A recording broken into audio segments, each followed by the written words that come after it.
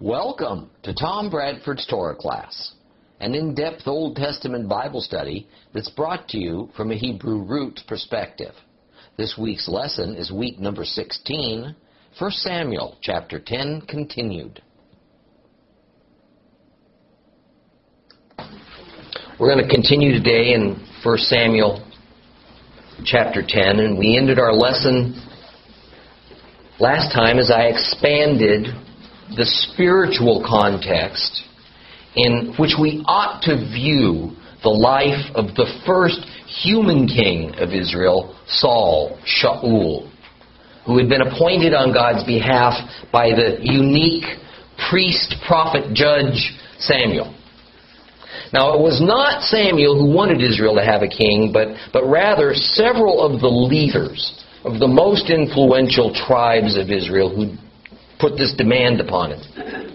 Now, certainly, no doubt, the leaders of the tribe of Benjamin, Saul's tribe, were among those lobbying Samuel to give Israel a king. Now, in hindsight, we see that it was really a coalition of the northern tribes of Israel who wanted to go this route of creating an earthly monarchy that reflected all the Gentile monarchies that were standard for that era. Now, I want to review just a little bit on last week's lesson as a lead-in to this week's, but before I do, I want to make a point that I'll repeat a number of times in our study of the 4 books of kingdoms, Samuel and Kings. And the point is that we must visualize the Bible as the Cliff Notes of Cliff Notes. Okay. It is but the briefest summary of around 4,000 years of redemptive history brought to life through Israel's history. Only the most relevant events are recorded. The ones that have the greatest spiritual importance and the ones that both establish and demonstrate God's character and His justice system, and all of this aiming at the goal of mankind's salvation. And even then it is done so succinctly and in biblical shorthand, if you would. Okay. Thus it's imperative that we take the time and the effort to research and learn by whatever means about the customs and the operation of the ancient Middle Eastern cultures, and use that as the background and the canvas upon which we paint the history of Israel as given to us in the Holy Scriptures. The time period of the characters portrayed in the New Testament is no more than 100 years. In contrast, the time period of the Old Testament involves several millennia. The time period of the book of Judges alone covers a period of time that's 3 to 4 times the length of the period covered by the entire New Testament, from Matthew to Revelation. So what we have in the several stories told in the Old Testament, back up here a little bit. There we are. In the Old Testament is something akin to a series of those green mile marker posts along our nation's highways that, particularly in the rural areas, come at about 1 mile intervals. If we assume that what lay in the few square feet that surrounds a mile marker post is all there is, and all that's pertinent, it seems as though our trip is just leaping from 1 mile marker to the next.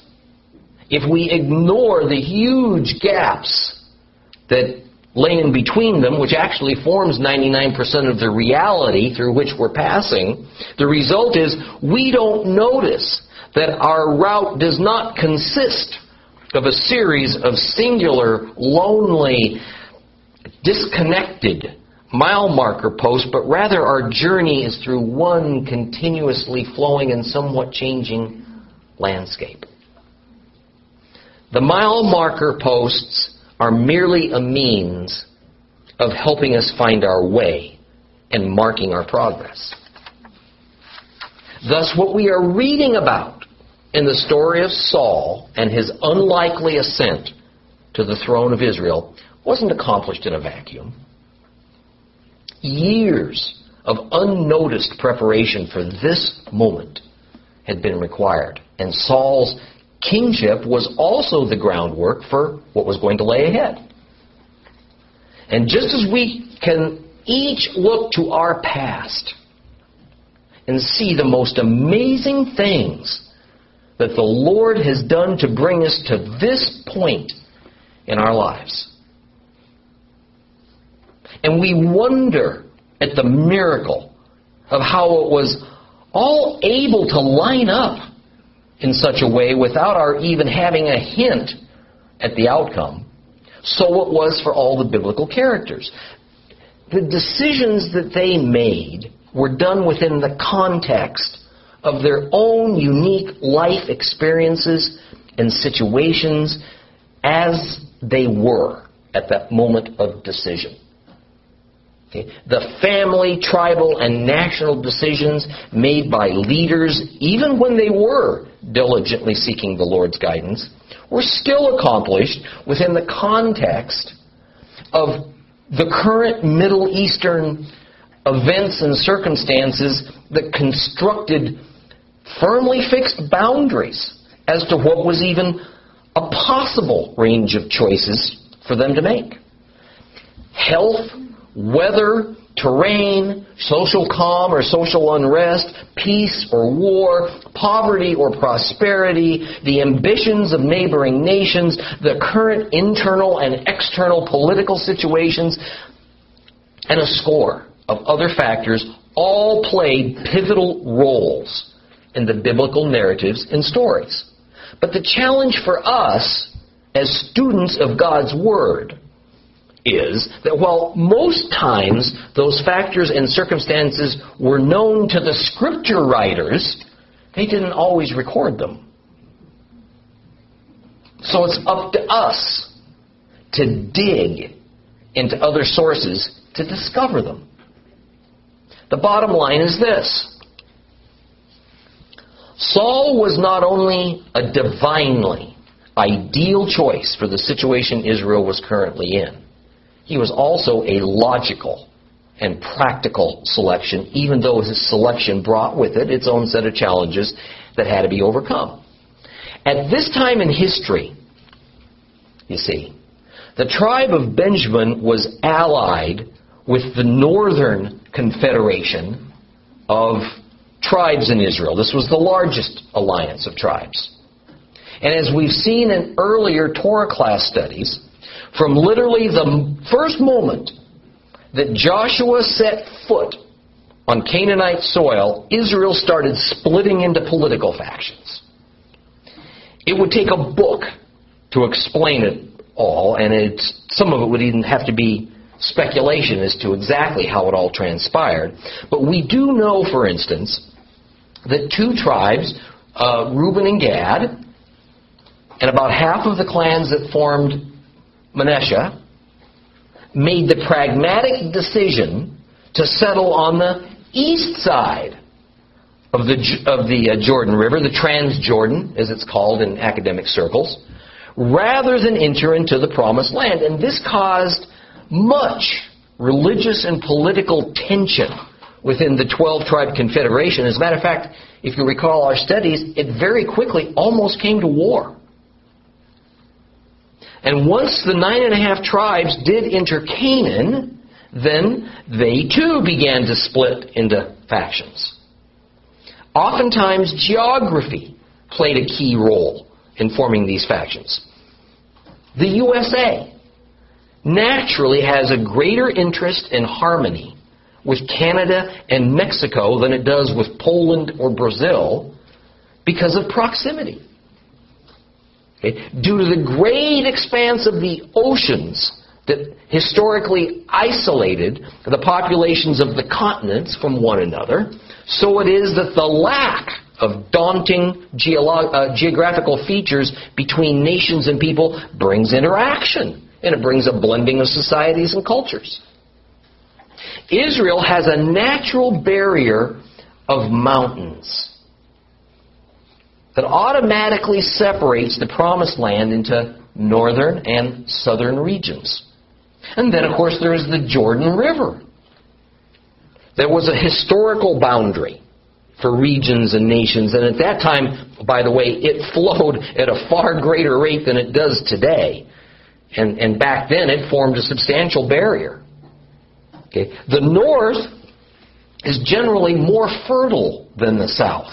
So a lot more food could be grown, and thus a larger population could be supported in the northern and the more central parts of Canaan than in the desert-dominated south.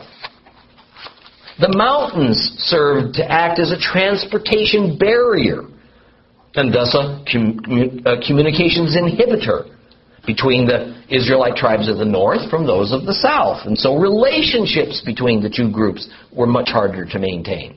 Then there were the natural rivalries among the 12 tribes that in some cases had to do with who the mother of that particular tribal founder was. Judah's mother was Leah, the less favored wife of Jacob, but a legal wife with wife status nonetheless. Ephraim and Manasseh's mother, grandmother actually, was Rachel, Jacob's most favored wife. Dan's mother was one of Jacob's concubines, Bilhah, while Gad's mother was another of Jacob's concubines, Zilpah. So their national status wasn't as great as it was for Ephraim and Judah's. Even how they were organized by Moses and how they camped together out in the wilderness had to do with family ties. Okay. As an example, Judah, Issachar, and Zebulun formed one unit, camping together on the east side of the tabernacle because their common mother was Leah. Okay. And as we see these relationships carry over at times into Israel's new circumstances of a settled life in Canaan, we see how these factions grew and made allegiances. So the selection of Saul, at one comes immediately after his coronation, begins to make a lot more sense when we take these circumstances into consideration. There were reasons that these things happened as they did in all of these biblical stories. And I'm going to point out some of the more outstanding and important circumstances as we go along. Now, as we ended our last lesson, we discussed this wider spiritual context of considering Saul and all that he represented as including that of a sort of failed Messiah. Remember, while because of our perfect and infallible Messiah in Jesus of Nazareth, we tend to think of a Messiah as a one-time for all time happening. In reality, the word Messiah is simply a rather common Hebrew term, Mashiach, which means one who delivers. Every shofet, every judge of Israel was a Mashiach, whose rise to prominence was brought about by the Lord in order that they could rescue and deliver one tribe or another from foreign oppression. And since a true deliverer is one who Jehovah raises up, then there will be similarities among them all, because God is consistent. The same goes with the matter of kinship. Saul, as Israel's first human king, and Yeshua as Israel's last, must have similarities, and of course, they do.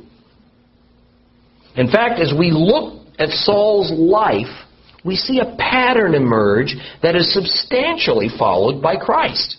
And I gave you a dozen points within that pattern that compare very favorably. Of course, the most critical aspect of that pattern has to do with who it is that's carrying out the pattern. Of course, the rise of Saul was due to the impulse of men rebelling against the Lord. And so his coronation was kind of a punishment or a consequence of that rebellion. The rise of Yeshua was at the impulse of God. Men had no hand in it. So Christ was 100% successful. Okay, let's reread a small portion of 1 Samuel chapter 10, and we'll talk a little bit more about this. We're going to read from verses 17 to the end. That's page 308 if you have the Complete Jewish Bible. 1 Samuel chapter 10, starting at verse 17. Shmuel summoned the people to Adonai at Mizpah, and he said to the people of Israel, "Here's what Adonai, the God of Israel, says. I brought Israel up from Egypt. I rescued you from the power of the Egyptians and from the power of all the kingdoms that oppressed you. But today, you've rejected your God, who himself saves you from all your disasters and distress. You have said to him, 'No, put a king over us.' So now, present yourselves before Adonai by your tribe and your families." So Shmuel had all the tribes come forward, and the tribe of Benjamin was chosen. And he had the tribe of Benjamin come forward by families, and the family of Matri was chosen, and Shaul the son of Kish was chosen. And when they looked for him, he couldn't be found. And they asked Adonai, "Has the man come here?" And Adonai answered, "There he is, hiding in among the equipment." And they ran and brought him from there, and when he stood among the people, he was a head and shoulders taller than anyone around. And Samuel said to all the people, "Do you see the man Adonai has chosen, that there's no one like him among all the people?" Then all the people shouted, "Long live the king!" Samuel told the people what kind of rulings should be made in the kingdom, and then he wrote it on a scroll and set it down before Adonai. And after that, he sent all the people away, everyone to his own home. Shaul too went home to Giv'ah, accompanied by warriors whose hearts God had touched. True, there were some scoundrels who said, "How can this man save us?" They showed him no respect. They brought him no gift, but he held his peace.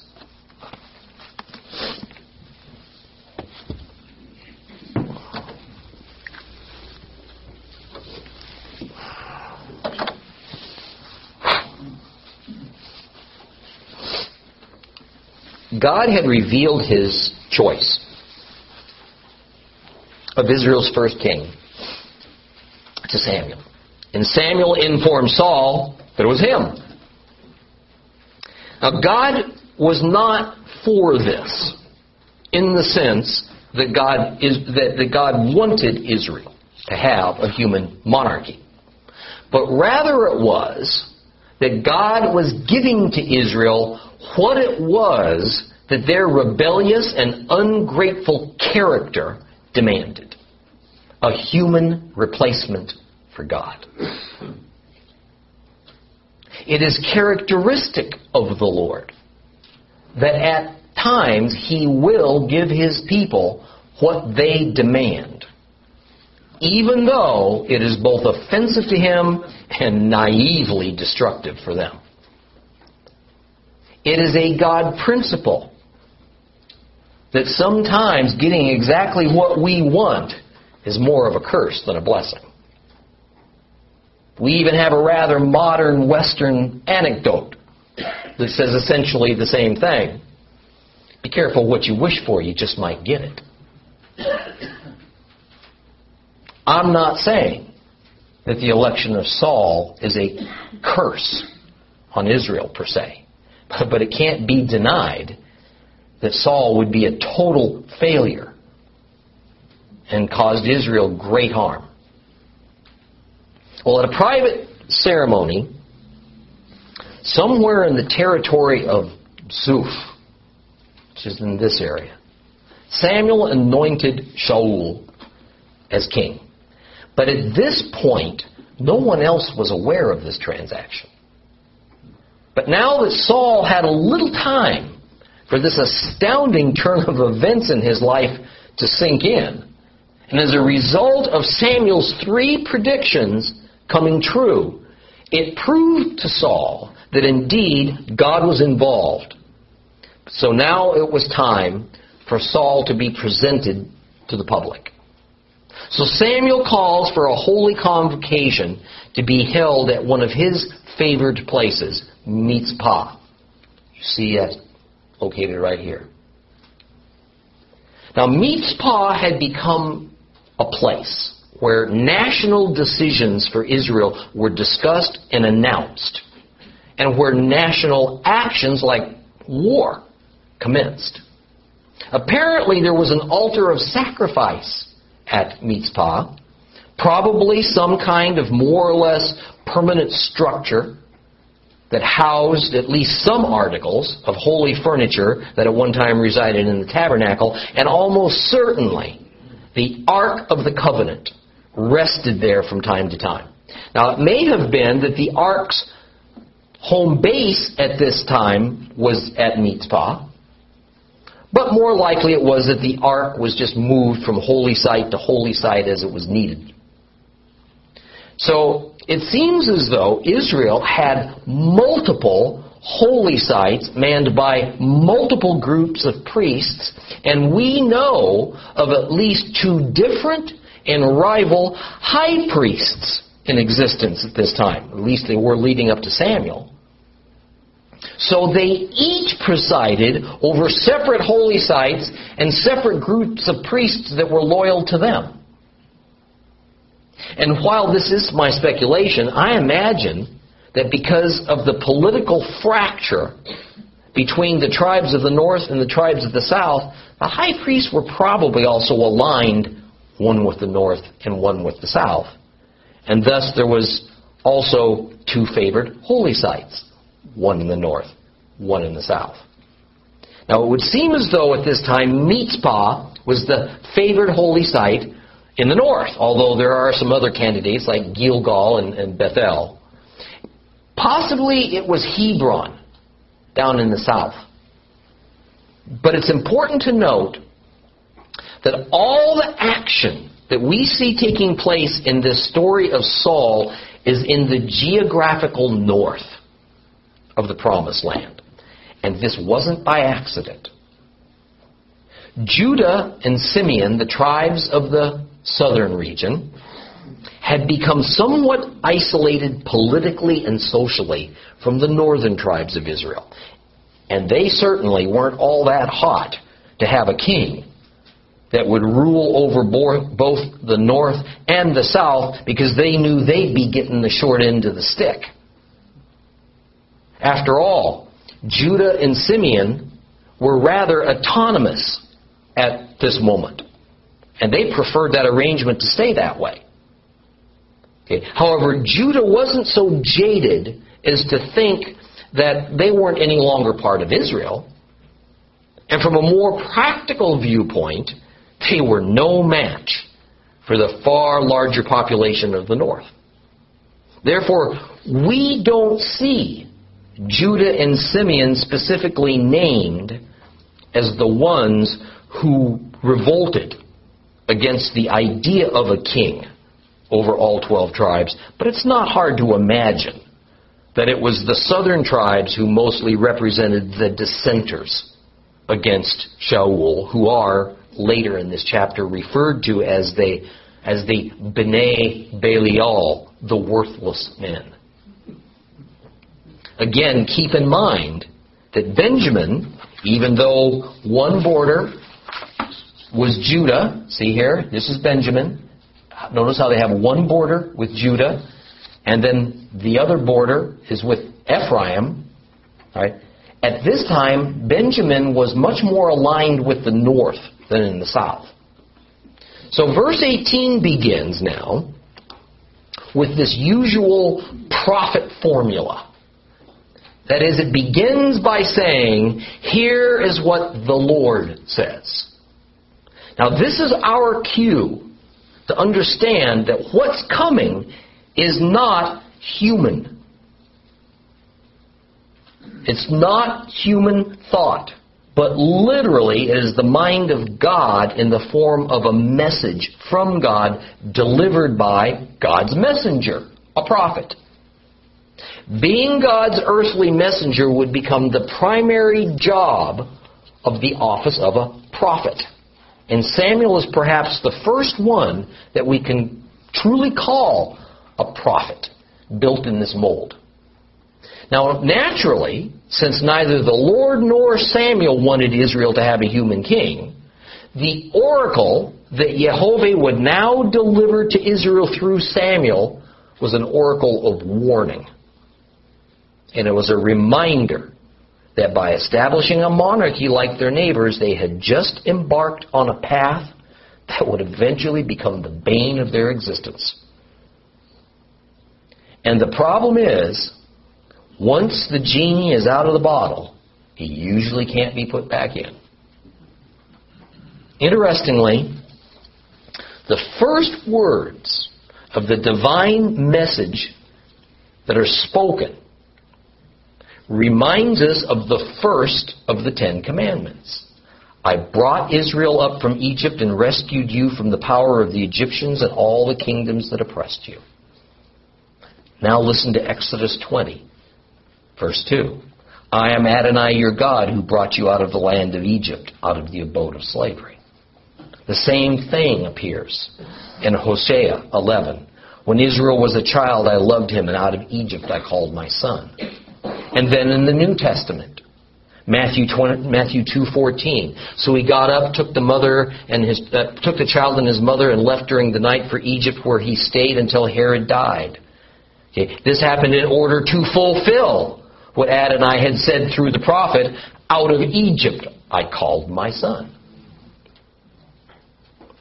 Now I want to make a point here that probably wouldn't ever have become so obscured to the church if traditional Christianity hadn't ignored Holy Scripture and altered the 10 Commandments to suit our religious philosophy based around a Gentile leadership. You see, the traditional first commandment in Christianity is, you shall have no other gods before me. But that's simply incorrect. Okay? In fact, that is the second commandment as presented in Scripture. So because the original first commandment had been eliminated as being too Jewish, and because it was clear that there had to be 10, not 9, commandments, the Roman Church took the second commandment and split it apart and made 2 commandments out of it, so it all add back up to 10 again. The first commandment is, I am Jehovah your God who brought you out of the land of Egypt, out of the abode of slavery. That is the first of the 10 commandments. Now please follow me on this. See, this statement that it is God who brought Israel up from Egypt and freed them from slavery is the quintessential biblical statement about redemption. God is saying, here is the state and condition that you are in as a result of what I have done for you. You have been redeemed. You have been saved. It's already done. I did it. I delivered you from the enemy and from slavery to him. You owe no allegiance to anyone but me. See, this matter is so very critical to understand, because this gets so mixed up and affects and distorts so many doctrines. God did not take an unredeemed people to Mount Sinai and give them His Torah, His law, which then saved them. Rather, first, God and God alone redeemed His people through great and terrible acts upon the enemy, and only afterward, when they were in a spiritual condition to accept and properly act upon them, He gave His redeemed people His laws. God's first statement to His redeemed people was to announce that they were redeemed. and that it was He who did it. Folks, I've said this many times. The Bible is not for anyone but believers in the God of Israel. The only obedience to God's commands from Holy Scripture that a non-believer is to follow is to become a believer. Without being a believer, God's laws and regulations have no effect upon us or our relationship with Him. The path to harmony with God is not follow His laws and then eventually, as a result of following those laws, trust in Him. Rather, it is trust in Him and then, as a result of that trust, follow His laws. The modern Christian idea that the expected response of becoming a believer is that a person then stops following God's laws is ludicrous on its face. That such a thing has become perhaps the chief doctrine of our Jewish Messiah's church is beyond the pale to me. Why would God commence Saul's inauguration with such a statement? Because He's reminding Israel that they are redeemed and that He's the one who did it. But then, verse 19 says, "But today you have rejected your God." Oh boy. By their demand for an earthly king, Israel has rejected their divine king and their Redeemer. As it says, God, who He Himself saves you from all your disasters and distress, you have decided to replace with a man. Notice the word saves in the midst of that sentence, Yeshua in Hebrew. The reason this is important is because saving or delivering is one of the primary duties of a king, even an earthly king. So Israel is abandoning the one who has Yeshua saved them from all their disasters up to this point in favor of another, Saul, who they think will do even more for them from this point forward. You know, we have a conundrum on our hands when trying to talk about this concept of God the King versus Saul the King. And our conundrum centers on the definition of terms and on the mental picture that that definition draws for us. What God is as a king is entirely different than what man is as a king. Whereas God wants no image of Himself because the visible and the physical is of the least value. For a human king, it's all about image. And what people see is the most important thing to them. Therefore, the general sense that we humans tend to have of kingship can be summed up in the word regal. R-E-G-A-L, regal. Regal is the catch-all attribute of all human kings. Webster's dictionary says regal means stately, splendid, royal. Having the finest, most expensive clothes. Living in the biggest, most magnificent house. Eating the best foods and being catered to for your every whim. For humans, it's all about the visual and the grand personal benefits that comes with the office of being king.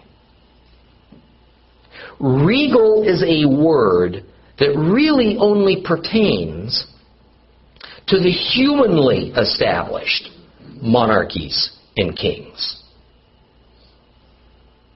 But that's not at all what God is about as a king, nor will be as king. And you know what? It's not how we ought to envision him as king.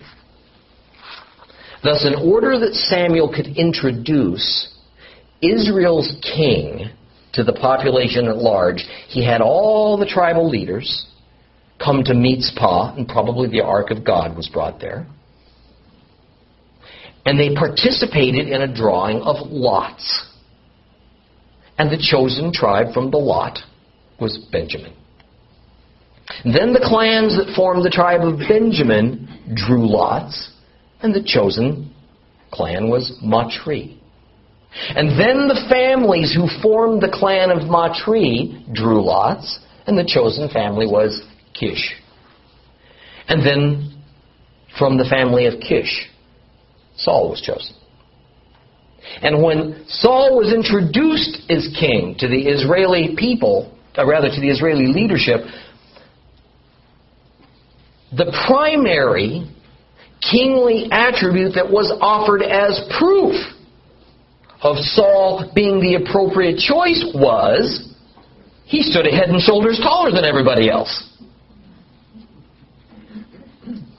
So Samuel says, do you visually see, that there's nobody else like him among all the people? Well, his physical stature was regal, so that sealed the deal for the leaders of Israel. He looked just like what they thought a king ought to look like, which was modeled after what their Gentile neighbors thought a king ought to look like. So they got very excited and they hailed Saul, "Long live the king! Long live the king!" This is the first time, by the way, that Saul is finally referred to as a king. Let me throw out something as food for thought, and then we'll go back and look at a couple of details about this ceremony. The church has painted our Savior Yeshua in good intentions in a regal image. Crown of gold, tall and handsome, penetrating eyes, flowing robes of purple, magnificent banners going ahead of and behind him, splendid, stately in every way.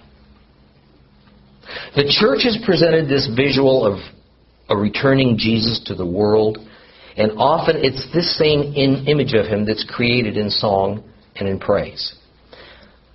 But how does that compare with what we're told about the characteristics of God and about Messiah, who is God? He was unlovely, a commoner. He was no one that you would ever pick out of a crowd. In fact, after he was mercilessly whipped, he was almost unrecognizable as a human. We're told in Revelation that he'll wear a robe dipped in blood. He told us that the greatest thing we could do for him as his disciples is to help someone poor and downtrodden, to care for the most vulnerable. That's the best thing we can do for him. He will lead the charge of the warrior saints at Armageddon, putting himself at the front in harm's way. He'll not be riding on a well-attended and defended royal chariot that's surrounded by bodyguards to make sure nothing happens to him. God didn't want a fabulous temple for an earthly dwelling place, but a human king was determined to build him one, because that's how humans think about kings. The Lord doesn't want silver and gold. God is anything but regal. Here's the point. We tend to think about Yeshua in regal terms, just as the Israelites thought of what their king ought to be in regal terms. Because by definition, regal is a purely human attribute. God is not about regal, but regal is a fleshly and not a godly characteristic. Yeshua has been given power and authority precisely because he fulfilled the ideal of all godly justice and attributes, among which regal is nowhere to be found. Jesus is the anti-regal. He is every pure and righteous characteristics that God says is divinely kingly. And the last thing that involves is image. In fact, although I don't want to get ahead of ourselves, you'll notice that when the Lord picked David to replace Saul, David was, image-wise, the opposite of Saul. And he had no regal appearance at all. He was too young, he was too small, he was too ordinary to be a king in the eyes of most Israelites. David just didn't fit the image of a king. At least not that of a typical human king. Enough said. Now I told you that when Saul was publicly chosen, it was done by lots. However, I readily acknowledge that nowhere is the word lot, gorel in Hebrew, presented in these passages. However, every element of choosing by lot is present, as well as the typical scriptural lot-choosing language and formula. There were really only two divine methods of choosing before the Lord, used by Israel at this time. The Urim and Thummim, these two stones, and lots. The Urim and Thummim only could give yes and no answers. And it had to be administered by the high priest, since he actually carried them inside his ritual vest. Since Samuel administered this, the only other means is by lot. And just as lots were used by Moses to select territory for the tribes, no doubt it was lots used here to select Samuel, or rather select Saul. Now it must be understood that while lots is seen as a game of chance by most societies, and certainly in modern times, in Bible, lots done before the Lord was actually a means of the Lord indicating His divine choice. Okay? Thus, we see a very rational, orderly procedure using the process of elimination for the divine choice to be revealed. First, the choice is among the 12 tribes. And then one tribe is selected. The next choice is among the dozen or so major clan divisions of that chosen tribe, Benjamin. Then when the clan Matri is chosen, the next drawing of lots is among the major family heads. And then finally the individual singled out. So since we all knew going in that the Lord has already selected Saul, it wasn't that the lottery had been fixed. Because the procedure of the lots, you see, wasn't to determine a winner. Rather, it was to reveal the divine choice to all the participants. There was another benefit to this procedure. Saul would now have yet another proof that he was supposed to be Israel's king. And as we've already seen, Saul was a man full of doubts. All right, and this was needed for his sake. Well, in verse 25, we get a kind of cryptic statement that Shmuel told the people what kinds of rulings, what kind of justice should be made in the kingdom, and then he wrote it on a scroll. Okay, here's what happened. The establishment of a human king had been anticipated some 300 years or maybe a little more earlier. And how that king should operate was already determined. And I'll show you where it was determined. Go to Deuteronomy chapter 17. Open your Bibles to Deuteronomy chapter 17.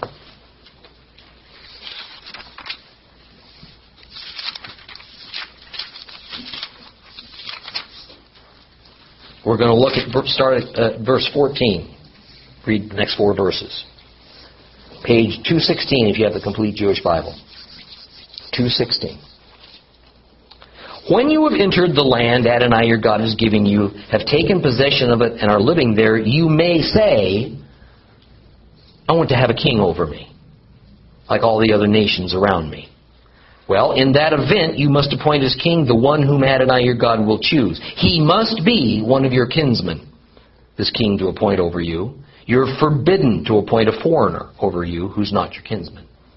However, he's not to acquire many horses for himself, or have the people return to Egypt to get more horses, inasmuch as Adonai told you never to go back that way again.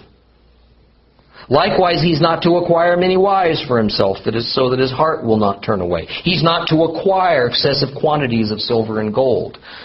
When he has come to occupy the throne of his kingdom, he is to write a copy of this Torah for himself in a scroll, from the one the priests and the Levites use. It is to remain with him. He's to read it every day, as long as he lives, so that he'll learn to fear Adonai his God and keep all the words of his Torah and these laws and obey them, so that he will not think he's better than his kinsmen, so that he will not turn aside either to the right or the left from Adonai's commands. In this way, he will prolong his own reign and that of his children in Israel. These rules listed in Deuteronomy 17 were about how any Israelite monarchy should operate.